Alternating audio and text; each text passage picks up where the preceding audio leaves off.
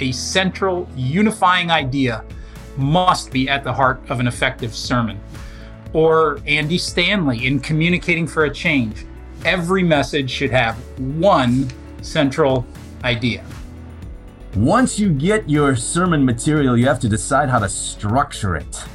And we've been debating this with my co-host, Kevin Miller. I'm Matt Woodley at Monday Morning Preacher. Thanks for joining us. Kevin, great to have you with us for this part 2 to our series on 3-point versus 1-point sermons. Yeah, I'm excited to be back and finally have a chance to argue my case.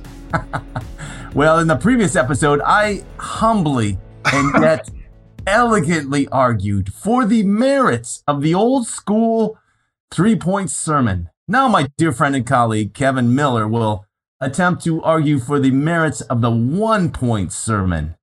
And I believe you had a proposed title for this episode, something vague and unpretentious. What was that title? The admittedly brilliant and irrefutable case for the 1-point sermon. Like I said, vague and unpretentious and also humble. I'm glad you noticed. Yes. So, Kevin, we've been joshing each other and we've been good friends and we kind of agree more than we disagree on this. But there is a very serious side to this question that I want to bring out at the very beginning. And let's be clear what we're both striving for in various options for structuring a sermon. And that is just providing a clear path for our people to hear and respond to God's word. And that's what we're both really after. So no matter how you structure your sermon, we both have an urgency around declaring God's word with simplicity, clarity, relevance. We're on the same page with that, right?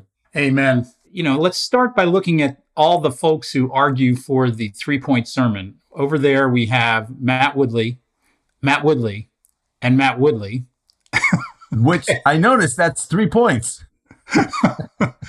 While arguing for 1 point, may I summon to the stand your honor, Aristotle. Well, actually, I'm not sure if he ever argued for 1 point. I just thought if I could name drop an ancient Greek philosopher right here at the get-go, you would capitulate. Okay. Why don't you throw Augustine in there while you're at it? Yeah, okay. But seriously, I called to the stand Haddon Robinson, the late great, who in his masterwork, Biblical Preaching, says a central unifying idea must be at the heart of an effective sermon. Andy Stanley in Communicating for a Change. Every message should have one central idea. So, we bring these experts to the stand who have been paid good money to be expert witnesses. Keep that in mind, folks. And so I believe you're going to present your case for the 1-point sermon. And can I just ask how many points you have to buttress your case for the 1-point sermon? Well, 3, but you weren't supposed to notice that. Okay. I didn't. Let's just leave that off the table. Well, the first point is that it's clearer. And here's why. When you have 3 points, you have triple the amount of content or concepts for people to take in and keep straight.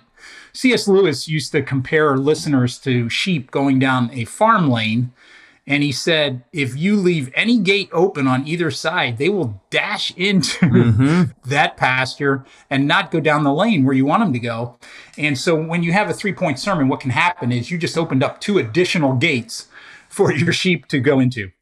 Now, I will acknowledge this, Matt, to your argument for 3-point sermon. You can have 3 ideas in your sermon if they belong so tightly and integrally together that you could not imagine them ever separated, like Moe, Larry, and Curly. Great analogy. But what often happens in a 3-point sermon, right, is you kind of get 3 mini sermons, 3 sermonettes that don't have that integral connection. So a 1-point sermon is generally going to be clearer for the listener. That leads me to my second point for the 1-point sermon. It is easier to remember. I have a friend who was working on a master's degree in market research. And so as a class project, she stood outside of her church one Sunday morning, and as people came out from the worship service, she stopped them with a clipboard and asked them a few questions about what they remembered from the sermon. And what she found is that when her pastor preached a 3-point sermon, people remembered 1. They didn't always remember the same one, but they were walking out of church with 1 point. So what I feel we should all understand and accept is however many points you have, people are going to walk out with 1. So I think it's just easier to just say, okay, I'm going to pick the one and here you go. Because the reality, as Andy Stanley puts it, is by the time you get to your last point, nobody much remembers the first one. That's a good point. We do because we've spent all week with it, but they don't. All right, so clearer, easier to remember. And then finally, third reason why I like the 1 point sermon is that it is more likely that people will act on it. It's more likely that they'll take action. I remember in my early days at Christianity Today when there were these things called magazines and you had direct mail. Yeah, it's like a web page, only you used ink on pressed wood pulp. It was really cool. Yeah, right. Anyway, there used to be offers that we would, offer to our subscribers. And one time I was proofreading one, and it said, sign up now and get 60% off or something like that. And I said, can we add a little other option here, and also get this deal for your friend? The person in charge of marketing looked at me and said, anytime you add another choice, you dilute response. You actually make it weaker. Because there's some people who are like, well, I don't know, do I want to do that or do I want to do that? Oh, it's too, I don't know. And then they get confused and they stop thinking and they stop checking the box and they stop returning the postcard. And so what you want to do is just bring it all down to one invitation, one action, one response. And as Dave Ferguson, who wrote The Big Idea, says, focus less on information and more on action. And 1 point helps people do that. I will point out just, and then I'll drop it, that your 3 points about why the 1 point sermon is better were quite compelling. Blah, blah, blah. I told you I'm preaching on John 2, where Jesus clears the temple, and that just cannot be a 3 point sermon because you got this gripping narrative with all this great detail, and to chop it up into 3 points is you're going to ruin the narrative and the emotional impact of that text. So there you go. All right. So maybe you're saying, even as a 3 point sermon guy like yourself, if the narrative is compelling and needs to stand on its own, don't chop it. Yeah. And that's probably true more times than I would like to admit, because 3 point guys like me can get a little lazy sometimes and just sort of like, well, there's got to be 3 points in here somewhere. So my template supersedes the actual biblical text itself. But I'm going to come your way too. As much as I'm a 1 point sermon guy, and probably 75% of my sermons are 1 point or attempt to be, let me say, there are, just like you've discovered, there are certain sermons where you'll go to 1 point. There are certain sermons that will call me over to 3 points. And I'll just list 2 of those. One is what I call the summary of something complex sermon. Yeah. Sometimes you've got to give an overview of a sprawling, complex subject. And 1 point, if you tried to reduce it to that, would actually oversimplify and therefore mislead. So, for example, if I'm preaching a sermon on the doctrine of the Trinity, I might not be able to get that down to 1 point and still prevent the popular misunderstandings that people have about the Trinity. Or I'll give you an example from my own preaching. I preached a sermon series on wisdom literature, and each sermon was on an overview of the entire book. So I did Psalms, Proverbs, Ecclesiastes.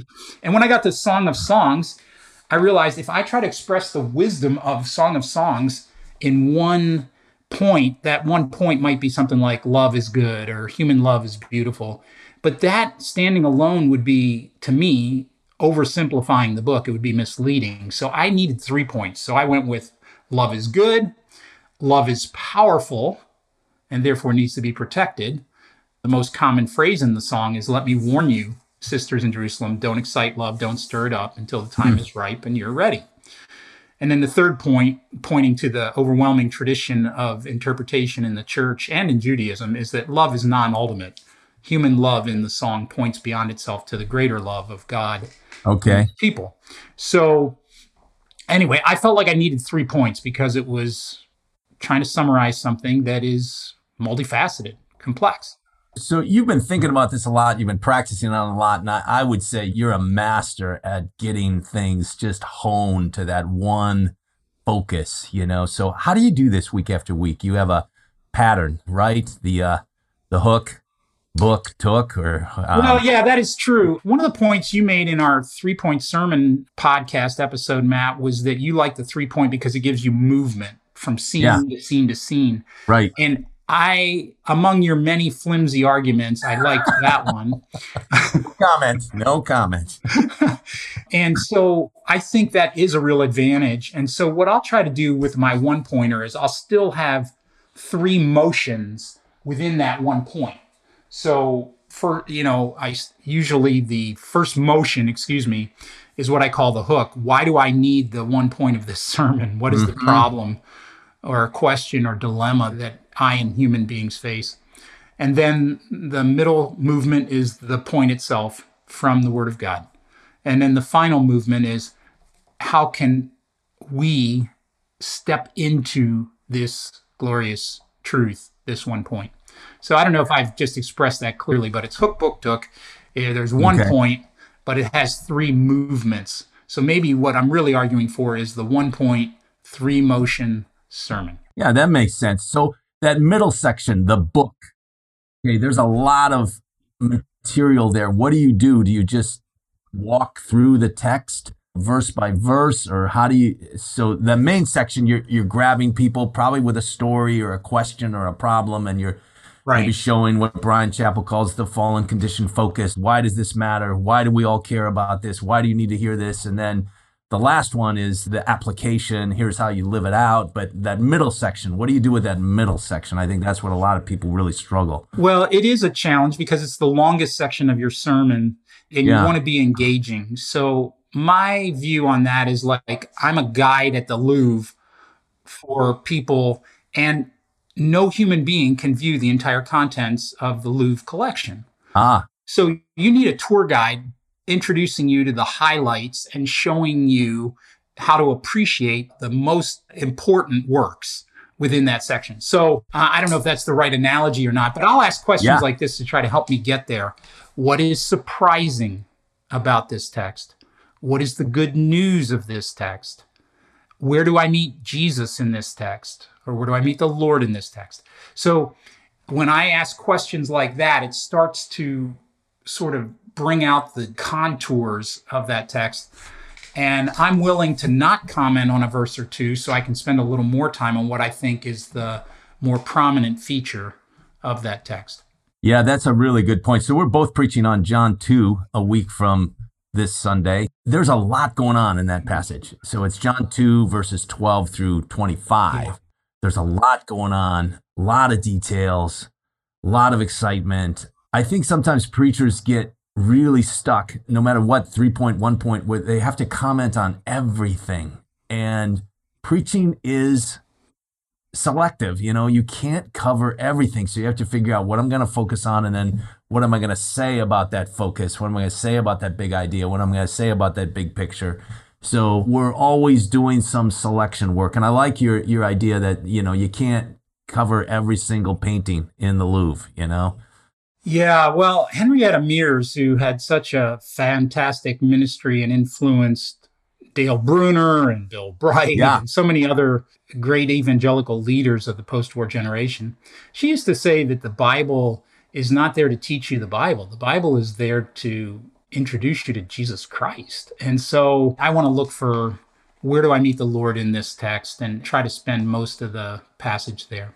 You do say, though, that you might have more than one audience in your sermon. Oh, right.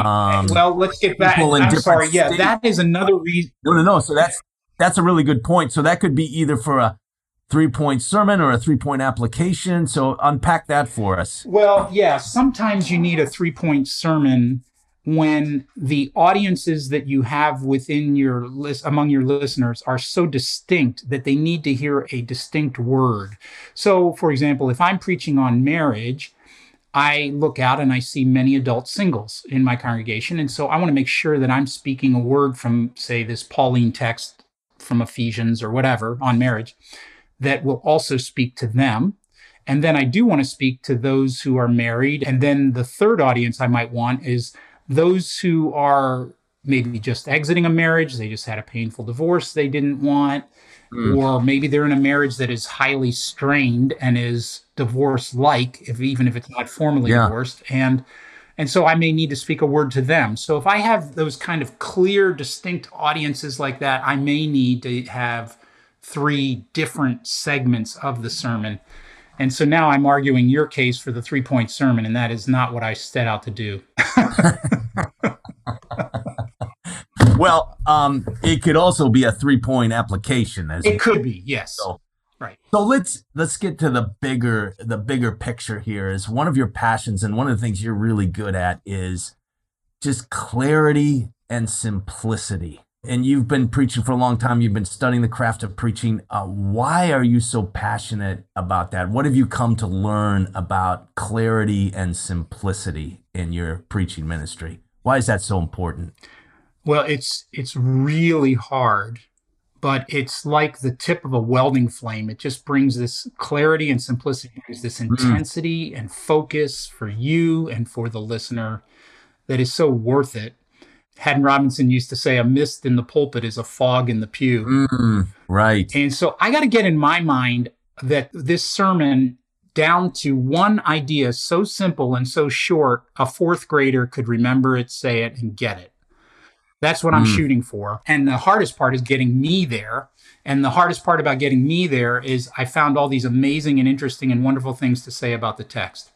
So I generally jot all my notes during my study time, and then I have to cut out more than half of what I generated during that when I'm going to the finished sermon.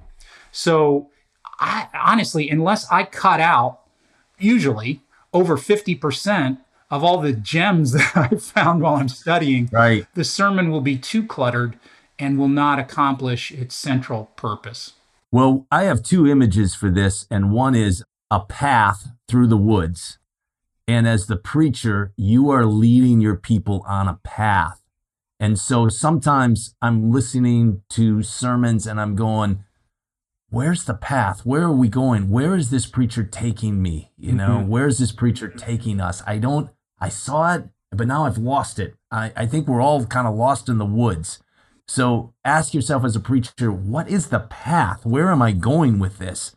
Where do I want to take people with this? And if you don't know, your people sure aren't going to know. And the second image is actually an image you gave me, which is quite brilliant. Admittedly.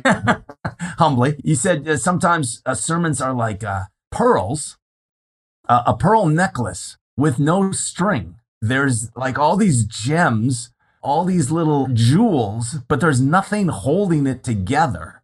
It's just kind of loosely. They're just not connected at all. So however you do this, your sermon, the thoughts, the ideas, the parts and pieces of your sermon, they need to be connected. Right? I mean, that's your great image. Well, it sounds, Matt, like you and I actually are ending up at the same place, which is... Oh, that's too bad. I wanted to have like a real debate. Whether you're brilliant like I and do most of your sermons as 1-point sermons, right, or whether you're admittedly inferior like Matt and do most of them like 3 points, what we're really after is a clear structure that helps us as the preacher and our listeners as the listeners take in the Word of God and be able to respond to it. Yeah, right. And then when you get to the conclusion, when you get to the application, you don't have another whole idea smuggled in. It's integrally related to your point or points or whatever, but it just all flows together. I couldn't say it better. Well, then let's stop. So we've been having this friendly debate. We thought we were really disagreeing, and we actually have way more ground for agreement than disagreement, which is, I guess in the end, that's very not surprising because we both care so deeply about God's word and want our people to hear it and respond to it. So thanks for joining us. Thank you, Kevin, for being with us as co-host. Thanks for joining us on Monday Morning Preacher.